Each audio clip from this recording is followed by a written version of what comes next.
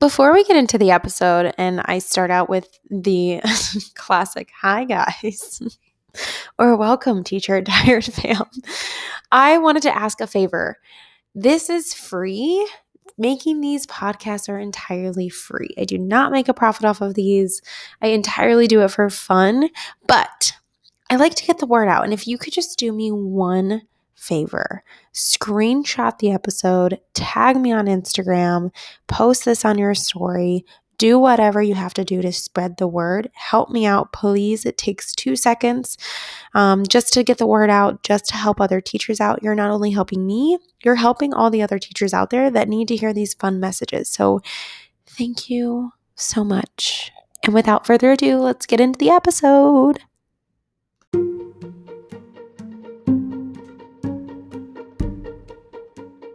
Good morning, good afternoon, good night, wherever you are, whatever time it is. Welcome to Teacher Tired. Hi guys, I asked you guys on Instagram to do a little Q&A, ask me some questions, anything and everything, my personal life, teaching, anything, and I would go on here and just kind of ramble on and answer some questions. So my first question, I got a lot of them, and I'm not going to go through all of them because a lot of them repeated each other, but the first question I got was, I'm an undergrad in education right now. What inspired you to teach? Honestly, children. That sounds super super obvious, but kids. Like, I really, really, really missed kids. I missed children. I missed being around them. I missed working with them. And I kind of envied my friends that were teachers. I envied my friends that were speech pathologists or, reading specialists, anything in the educational system. I was really just envious of them, and then figured out that that's what I was missing. Somebody said, asking because I've thrown the idea around but nervous about launching my own. Launching my own. I don't know what. Just kidding. Don't know that question. How has it been moving and teaching in Arizona? How is the cost of living with the teacher salary? Well, let's just say Arizona is pretty rough. It's not bad. I love teaching in Arizona because we have a lot of powerful young teachers out here.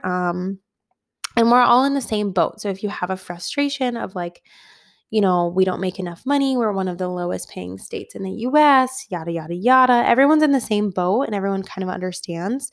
So I really like teaching here. I think the culture out here is really awesome. I work in a low income school and it's just, I love it. So, and there's always outdoor recess. How do you teach your students to really see the value in saying daily affirmations? Okay, so this person is referring to my daily affirmations I do in the classroom every day. We say things like, I am smart, I am kind, I am helpful, I care about others, I love myself, and I love you. We say those affirmations every single morning. And how I teach my students to really see the value in them is kind of having a conversation around them every single day. So we say the affirmations, and then I kind of tell the kiddos, I say, remember, sometimes our brain plays tricks on us and tells us that we're really sad or we're really mad or we are really angry. And those are all very true, and we can be those things. But these are some ways that we can tell our brain that it's going to be okay, that we are smart, we're kind, and we care about others. And we love ourselves and we love others and others love us. And sometimes when we're feeling down, we can remind ourselves of these affirmations. And so I really am just teaching the kids the importance of it by having that conversation, because to them it's very awkward, right? Some of my kids have never even said I love you before, and now I'm having them say it every single day. And in the beginning, it's really awkward. They're like, I love you. They realize that it's an uncomfortable thing. And then after day 50, 60, 70, after we do it so many times, they just get super used to it, and then it becomes comfortable. And that is the whole point of those affirmations, is that they start to become comfortable with it, so much so that they start to believe in it and truly see the value in it. So it's a really cool conversation. I don't necessarily bring it up again in the day. It's just a morning conversation that we have first thing.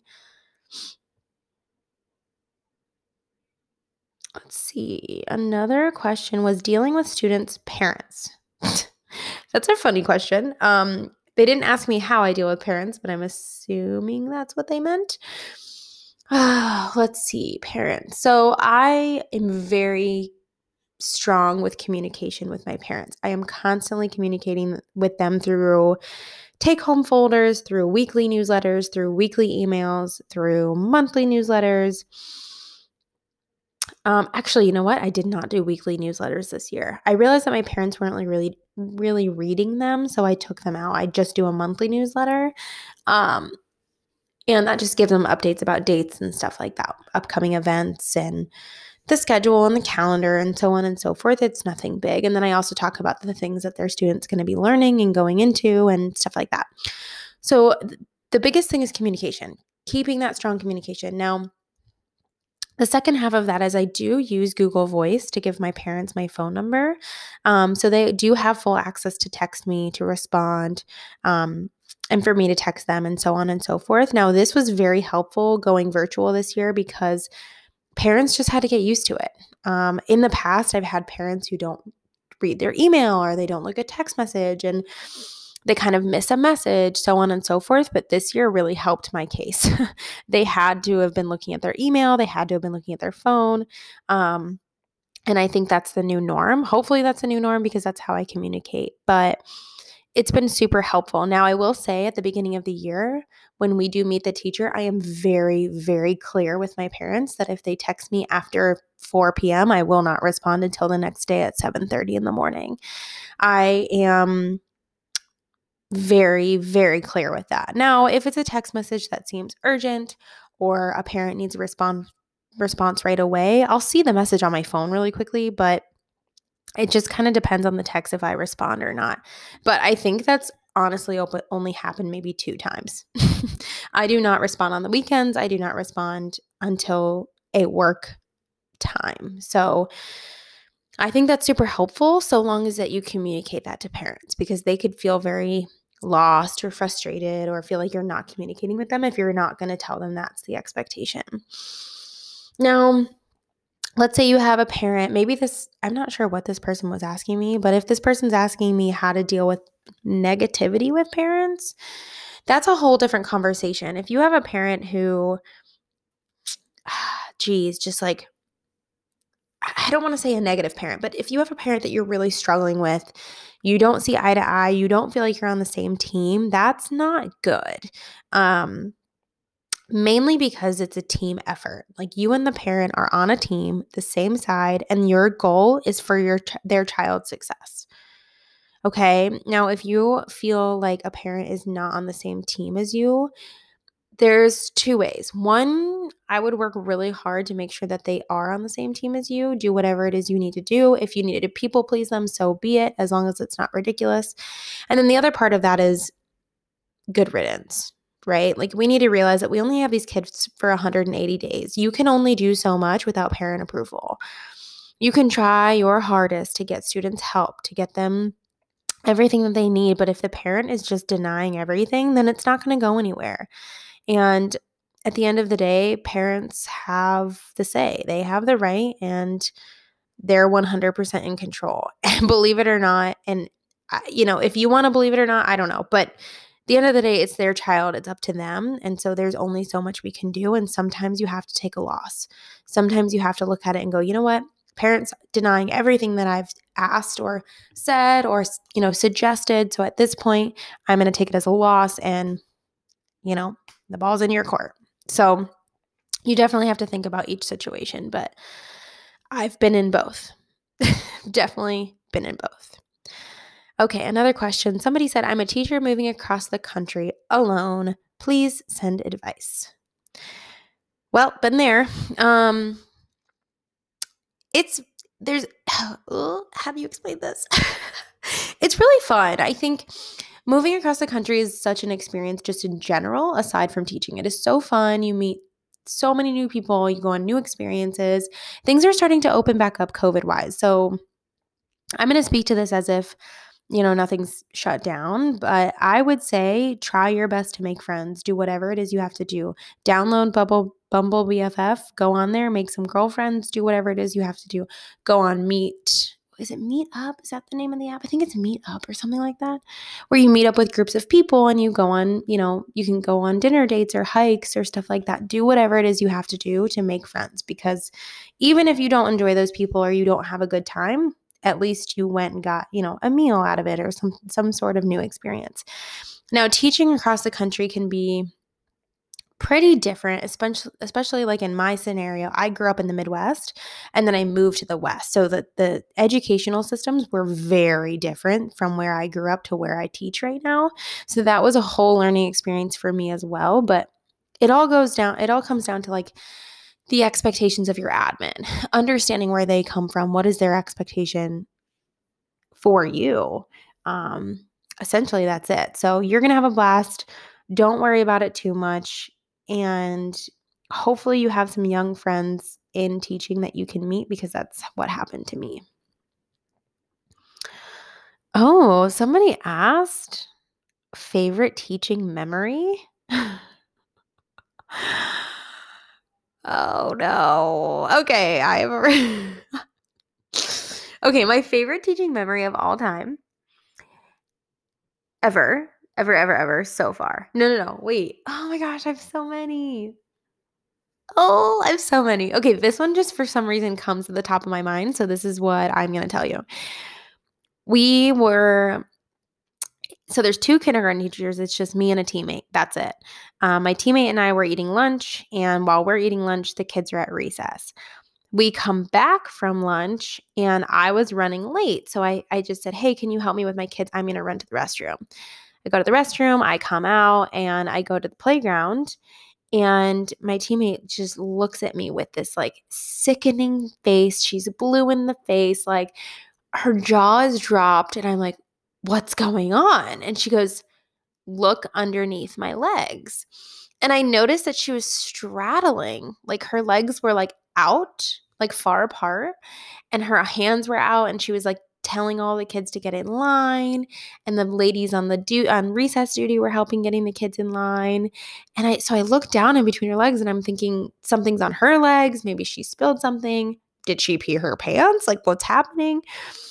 I look on the ground, and there's feces on the ground, like actual human feces on the ground. Then she proceeds to tell me that one of the kids had left the bathroom, rubbed their bottom along the fence to wipe off their feces, and it landed on the ground. As in, this student did not make it to the restroom, but they did manage to make it to the concrete. I just like, what is happening? I still think that's my favorite teaching memory. It made my day. It was so funny. Yes, believe it or not, in kindergarten, you have to deal with feces. Not often, but you do. And it doesn't seem to surprise me. Like, there is just things that come up and you're like, what is this? Like another surprise? It's just hilarious. So funny. Somebody said skincare routine. Your face looks so healthy. That is so ironic because I have been breaking out like a mad woman lately. I don't have a skincare routine. And in fact, the less makeup I wear, the less face washing I do, the better my skin is. Like, I swear that my skin is just sensitive. And so if I go without makeup, go without washing it, it just snaps back to normal. How do you deal with learners who have failed, especially dealing with the parents? Kindergarten's its own ballgame when it comes to learners who have failed. We do have the ability to suggest retention and having the student repeat kindergarten. And to be honest, I'm just open and honest with parents. I tell them, I say, hey, look, this is where your child should be, and this is where they're at now. I'm very worried about moving them on to the next grade.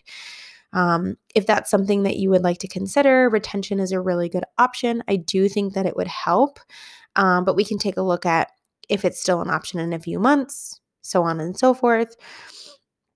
So with the parents, it's pretty easy. I just communicate my opinion. I say that's my suggestion. And then at the end of the day, the parents have the say. So it's really not my choice, but that's just my professional opinion. And I will tell them too. I'll say, you know what? Sometimes it's just maturity. Sometimes they just need another year to mature. But other times it's genuinely academics and they really need to have another year. Now, how do I deal with it in the classroom is a whole different ballgame. It is very, very hard, in my opinion. I think this is one of the biggest challenges I have as a teacher. Setting time aside to work with my low struggling learners is really hard, especially when you don't have a lot of them, maybe 1, 2, or 3 students, and everyone else is soaring. Taking the time to really sit down and help them can be very hard in kindergarten. I have 22 students, and if I have 3 that are struggling, I just have to pray that the other, 19, 20 of them, how many ever are not with me, are managing their time wisely. And in kindergarten, that's not always the case. So it's very, very hard. I'm not going to lie. But I do work with parents on, hey, this is what we're doing in school. Here's some things, here's some tools that you can be working on at home to support me. And I'll even have parents come in and have like a little meeting with me, and I'll go through ways to provide homework. So for example, this is crazy. I can't believe I do this, but I'll have a meeting with a parent and they'll come into the school and aside from COVID, and I will literally show them, here's what they need support on. Here's how you can teach it to them at home. All he needs is 10 extra minutes a day. Like, that's it. Set a timer for 10 minutes and do this 10 minutes a day. He'll be fine. Or, or at least he'll make some improvement. So that's a big thing a lot of teachers don't do because they just send homework home. And while that works for most parents, it doesn't always work. And some parents don't always know how to support their students. So bringing them in and kind of showing them and guiding them really helps, especially in my grade that I teach. It helps a lot. Oh, another question. Somebody said, how do you stay positive in the hardest of days? First year teacher struggling. First of all, I want to say your first year is never going to happen again. So there's that. First year teaching is rough, man. You are learning so many new things. Hang in there, keep your head up, because the first 2 to 3 years is just really hard. It gets better. It really does. But how to stay positive in my hardest of days? Every year seems to change for me. This year, something that I really do is like, how do I say this? Something I do is just remind myself of my worst scenarios. And then I tell myself, at least it's not that scenario. That sounds kind of crazy, but I used to work at a charter school, and it was one of the worst scenarios of teaching ever. And I actually have like a written note on my phone of a specific day that was mortifying, horrible, and one of the reasons I quit that job. And if I'm having a rough day at my job now, I will literally go back to that day, reminisce on that day, and say, you know what? It's not even close to being that bad. And sometimes I just play some music. Like sometimes I'm like, you know what? And I'll tell my kids that too. I'm like, Miss Trueworth is having a really hard day. I don't feel so good. Would you guys mind having a dance party with me for a couple of minutes? And they're like, yeah. And so we go over some rules really quick. And then I put on some T Swift, Shake It Off, and we have a little dance party. And it makes me feel better. Sometimes we go out for 5 extra minutes of recess so I can breathe. Sometimes I let my kids color so I can breathe for 5 minutes. Like you really have to figure out ways to manage yourself, because once you start to struggle, the student starts to struggle. If I'm having a grumpy week where I just feel super grumpy, my kids are just like little zoo animals and they're grumpy too. You totally have the environment of the room, and you as a teacher are the one who's controlling that environment. So you have to be very, very cautious of that. Take your time, slow down, and kind of get control of your environment first. Okay, let's see. Let's do a couple more. Let's see. First teaching interview next week. Have any tips? Oh, I have a whole podcast on interviews. Go back and listen. It's really, really good. I talk about what to expect and what questions you should probably ask too. It's really, really good. Advice on what to expect when changing from first grade to kinder. Oh, the biggest piece of advice I have for kindergarten ever, anyone, whether you're new, whether you're coming down from a grade, anything, is talk about the rules every single time you do something. If you're getting scissors out, every single time you get scissors out, tell them not to cut hair. If you are getting the glue sticks out, every single time, tell them the glue sticks don't go on the table, they go on the paper. If you are getting your students in line for lunch, tell them how they should get in line for lunch every single day. That is my biggest piece of advice. It's something that I have to work on myself. Remind your students the rules every single time they do something, because that is just developmentally appropriate in kindergarten.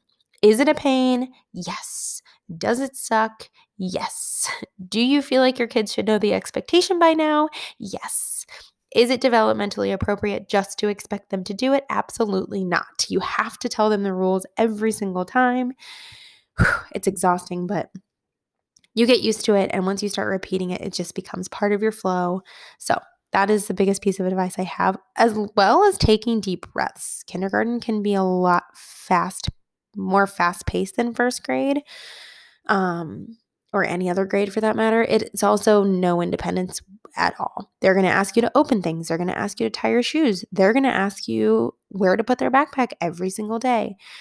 And the way I do it is hands off. I'm like, I don't know. You tell me. Where'd you put your backpack yesterday?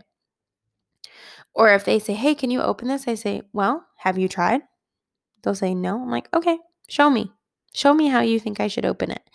And I just guide them into the independence. I guide them into opening it. I teach them how to do it. And then from there on out, they know how to do it. It's really cool. So it is a really cool experience. It's cool to see them grow. It's cool to see them gain that gain that independence. But at the same time, it's very exhausting. And if you're not used to it, it can be pretty draining. So heads up, it's coming, but take a deep breath. It's going to be okay. All right, that's it for my Q&A. That was a couple of questions asked. I hope you guys enjoyed. I hope you have a fantastic week. I love you, and I'll see you next time.